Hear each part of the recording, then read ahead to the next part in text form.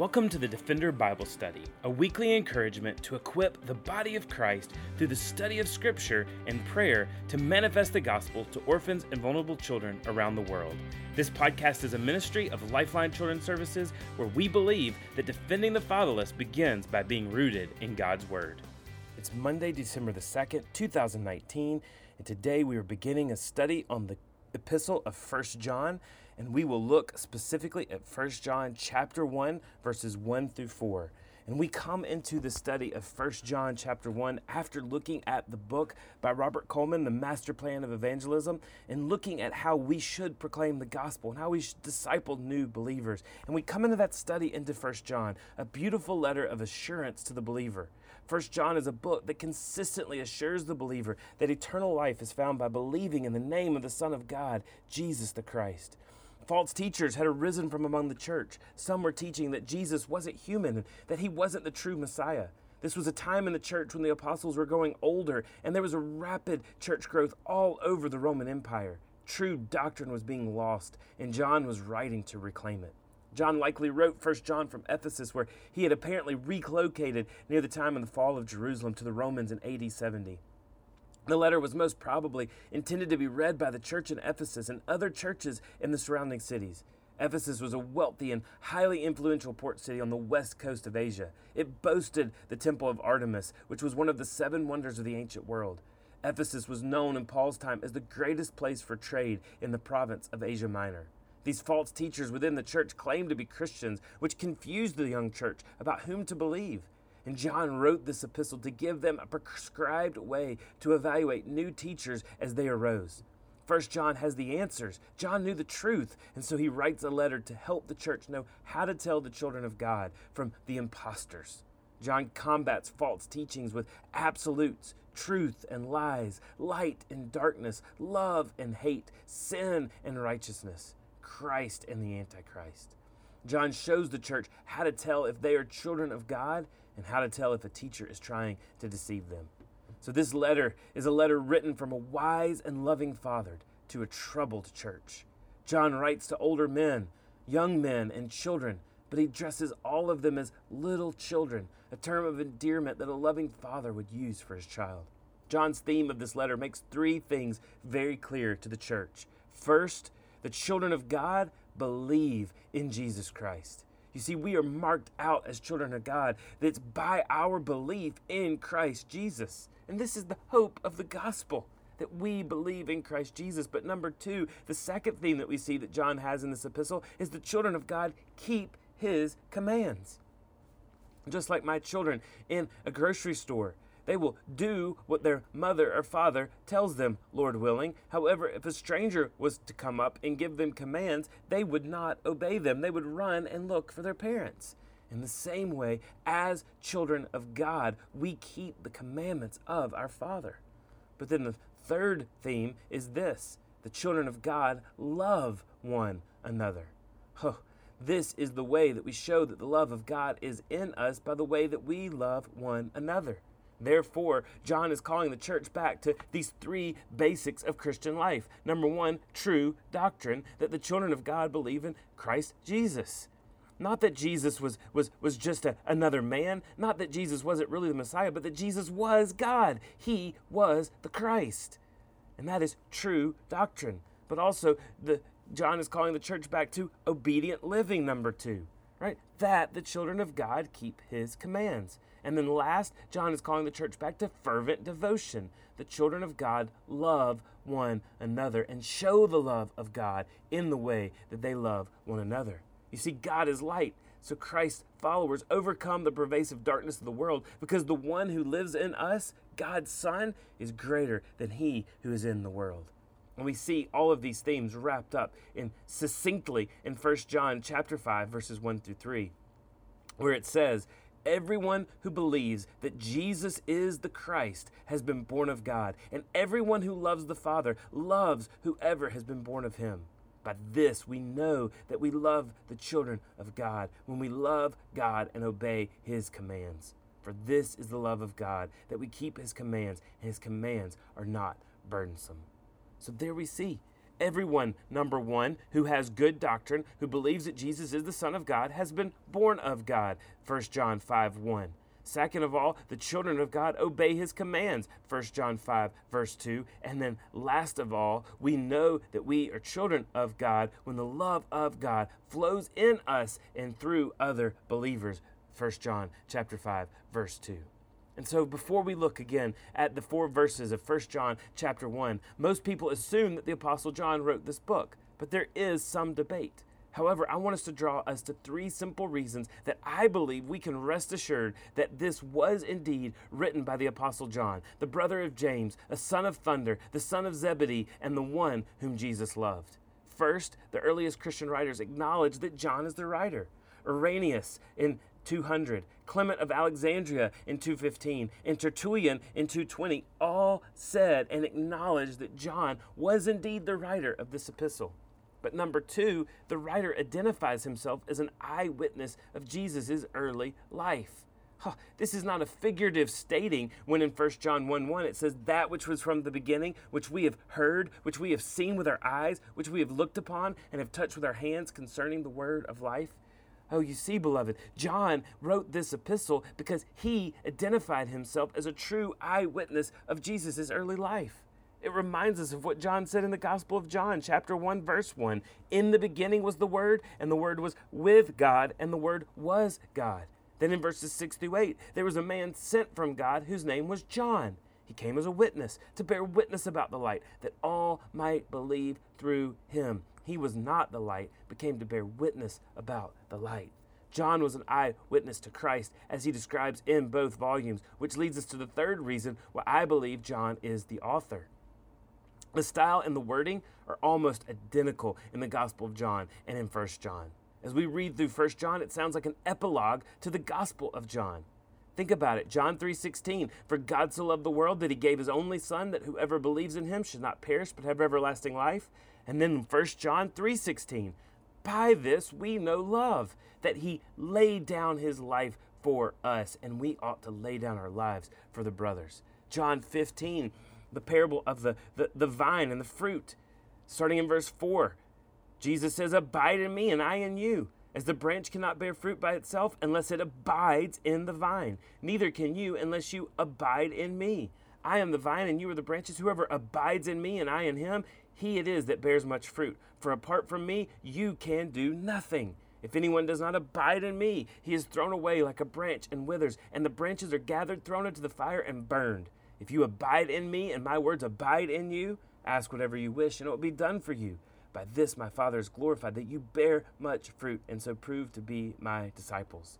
And then we see almost the exact same themes, almost a reiteration in 1 John chapter 4, verses 13 through 16, when John says in this epistle, 1 John, by this we know that we abide in him and he in us, because he has given us his Spirit.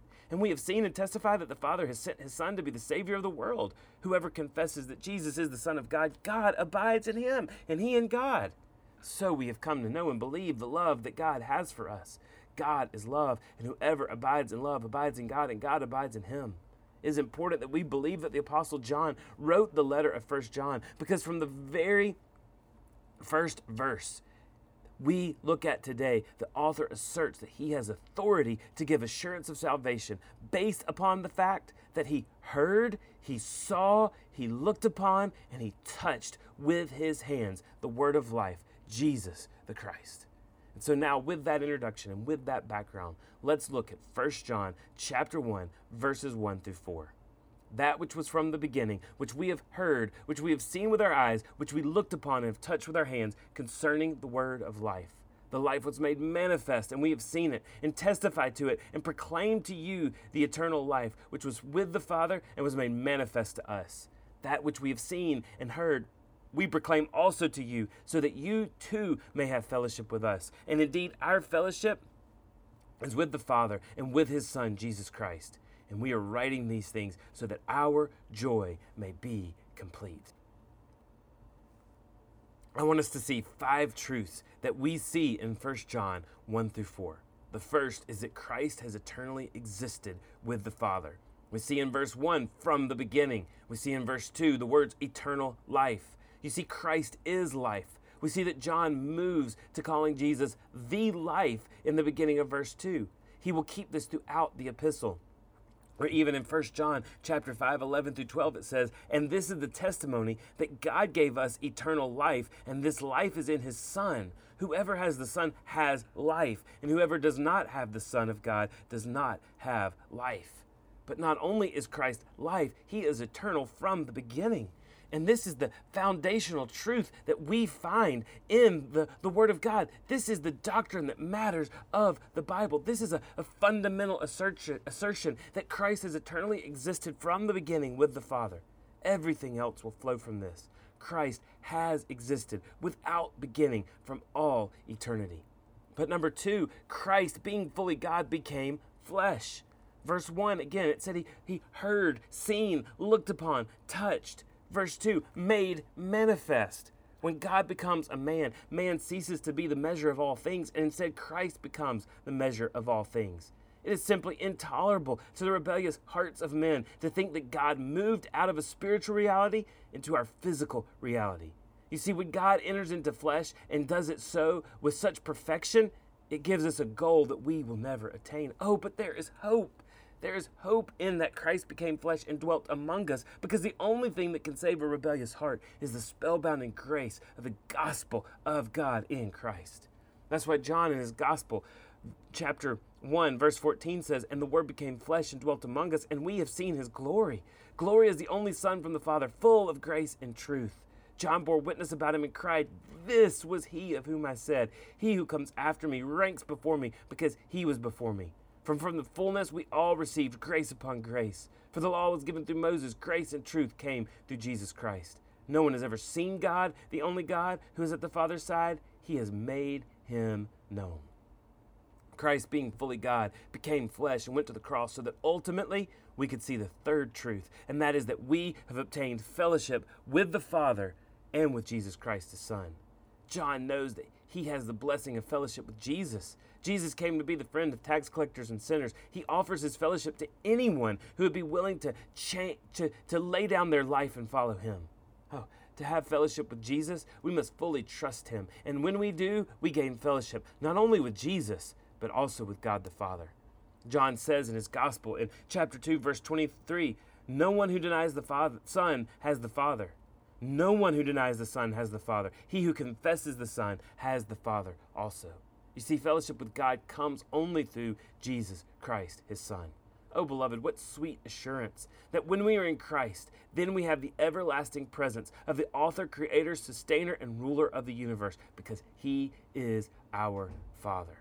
And this is the presence that the birth mother needs, the vulnerable and foster child needs. This is the presence that is the true hope of the orphan. And beloved, this is why we preach the gospel and manifest that gospel to orphans and vulnerable children. Because we know that it's through this gospel that they get the matchless presence of our Father. Well, that brings us to the fourth truth that we see from 1 John chapter 1, verses 1 through 4, and that is that we obtain fellowship with other believers through Christ. True fellowship doesn't come just when we have things in common with one another. Allegiances to sports teams, familiarity because of shared experiences, and fraternal orders of similar interests will fade and leave one empty. But fellowship with the body of Christ, with other believers, leaves us feeling full and healthy. I love what Paul says in Ephesians, really making the imagery towards husbands and wives. But he says this about the church in verse 25, "As Christ loved the church and gave himself up for her, that he might sanctify her, having cleansed her by the washing of water with the word, so that he might present the church to himself in splendor, without spot or wrinkle or any such thing, that she might be holy and without blemish." Christ became flesh to redeem the church and to create a family for those who follow him. Beloved, the church is the mechanism by which Christ came to redeem the world and to show the world his power, his love, and his justice.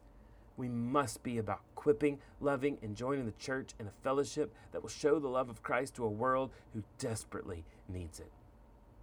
But that brings us to the fifth and the final truth we see from these verses, and that is that with Christ comes the fullness of joy and the richest delight.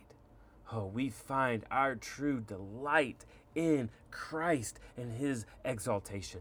John the Baptist is recorded as saying in John's Gospel, chapter 3, verses 28 through 30, a word about Jesus as Jesus was coming. Many would think that John, the forerunner of Jesus, would be sad or disappointed that his time had come and that Jesus was now taking the stage. But this instead is what John says in John chapter 3, verses 28 through 30. You yourselves bear me witness that I said, I am not the Christ, but I have been sent before him. The one who has the bride is the bridegroom. The friend of the bridegroom who stands and hears him rejoices, has joy greatly at the bridegroom's voice. Therefore, this joy of mine is complete.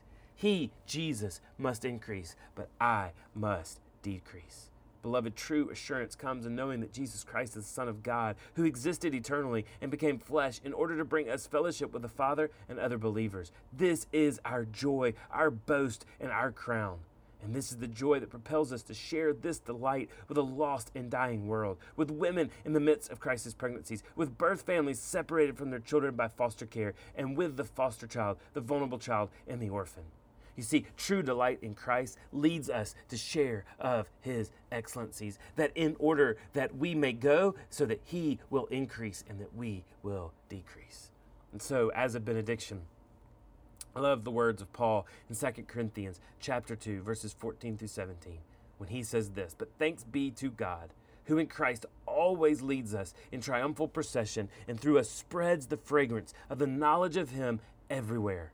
For we are the aroma of Christ to God among those who are being saved and among those who are perishing. To one a fragrance from death to death, to the other a fragrance from life to life. And who is sufficient for these things? For we are not, like so many, peddlers of God's word, but as men of sincerity, as commissioned by God, in the sight of God, we speak in Christ. Oh, with Christ comes a fullness of joy and the richest of delight. We find our true delight in Christ, but we also find our true delight when his name and his glory and his renown is exalted. Well, thanks for joining us for the Defender Bible Study. Today we are praying for our Families Count program, a program which seeks to equip the local body of Christ to manifest the gospel to broken families through parenting classes. It's a program where the local church is teaching the state-mandated parenting classes to families who have either lost their children to foster care and are seeking to be reunited, or those families who are at great risk of losing their children to the foster care system. So we want to praise the Lord for the new churches that he has brought on board in 2019. He has truly increased the territory of Families Count. We want to pray that he would cause us to steward these relationships well and to be effective in our communication with them. We also want to praise God for churches and ministries that have offered to host Families Count trainings. We ask that the Lord will go before us as we attempt to expand these trainings and to other regions in the U.S. We petition him for the right churches to come and to be a part. We also praise the Lord for expanding our Families Count team. We ask that the Lord will continue to enrich that team, Erica and Leslie, Nate and Tracy, and for the Lord's anointing on them and for spirit-led leadership that honors him. And we worship the Father for saving so many moms and dads and bringing them into his church through Families Count. We ask that the Lord would bring more souls and would save them by the atoning blood of Jesus. We pray specifically for moms and dads that he is pursuing, that their hearts would be fertile soil for his word and that his spirit would draw them to Christ. And we pray for every provision that he has made for this ministry, that it would praise him. Oh, we petition the Lord for more parent leaders, for men and women who've been reconciled to him through this ministry, that would minister to other parents and spread the gospel to them. And we pray that the Lord would bring reconciliation through his name for broken families, for families that are vulnerable, and families that ultimately need him. Oh, Father, we ask that you would be with this ministry of Families Count. We pray that you would do a wonderful work through this ministry. We pray that this ministry would be a praise and a renown to you. Lord, we thank you so much for bringing new churches to bear. We thank you for these new partners and these new partnerships. Would you use these partnerships for your glory and for the reconciliation of families? Lord, we ask for more families and more churches and more trainers, that you would be praised by the expansion of this team, that you would be praised as more families and the right churches come on board and are helped through Families Count. Lord, we just also ask that you would continue to bring the right moms and dads into Families Count, moms and dads with fertile hearts of fertile soil for your word and your spirit, and that you would draw them to Christ, that they would see that Christ is the hope of all reconciliation. And Lord, we just thank you so much for every provision that you've made for this ministry. And we pray that those provisions would go for your glory, for your name, and your namesake amongst broken families and amongst broken children, and that you would reconcile these men, these women, these boys, and these girls through the blood you shed at the cross, through the resurrection power that you had over the grave, and through the gospel that we celebrate and that reconciles us back to our Father. Lord, we ask that you would use this program of Families Count for your glory, for your honor, and your namesake. And it's to that end that we pray, in the name of Jesus. Amen.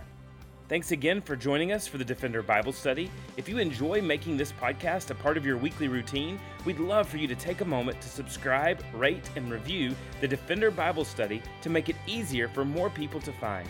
For more resources and information on how you and your church can partner with Lifeline, please visit us at lifelinechild.org. Follow us on Facebook, Instagram, or Twitter by searching for Lifeline Child. You can email us directly at info@lifelinechild.org. We look forward to seeing you again next week for the Defender Bible Study.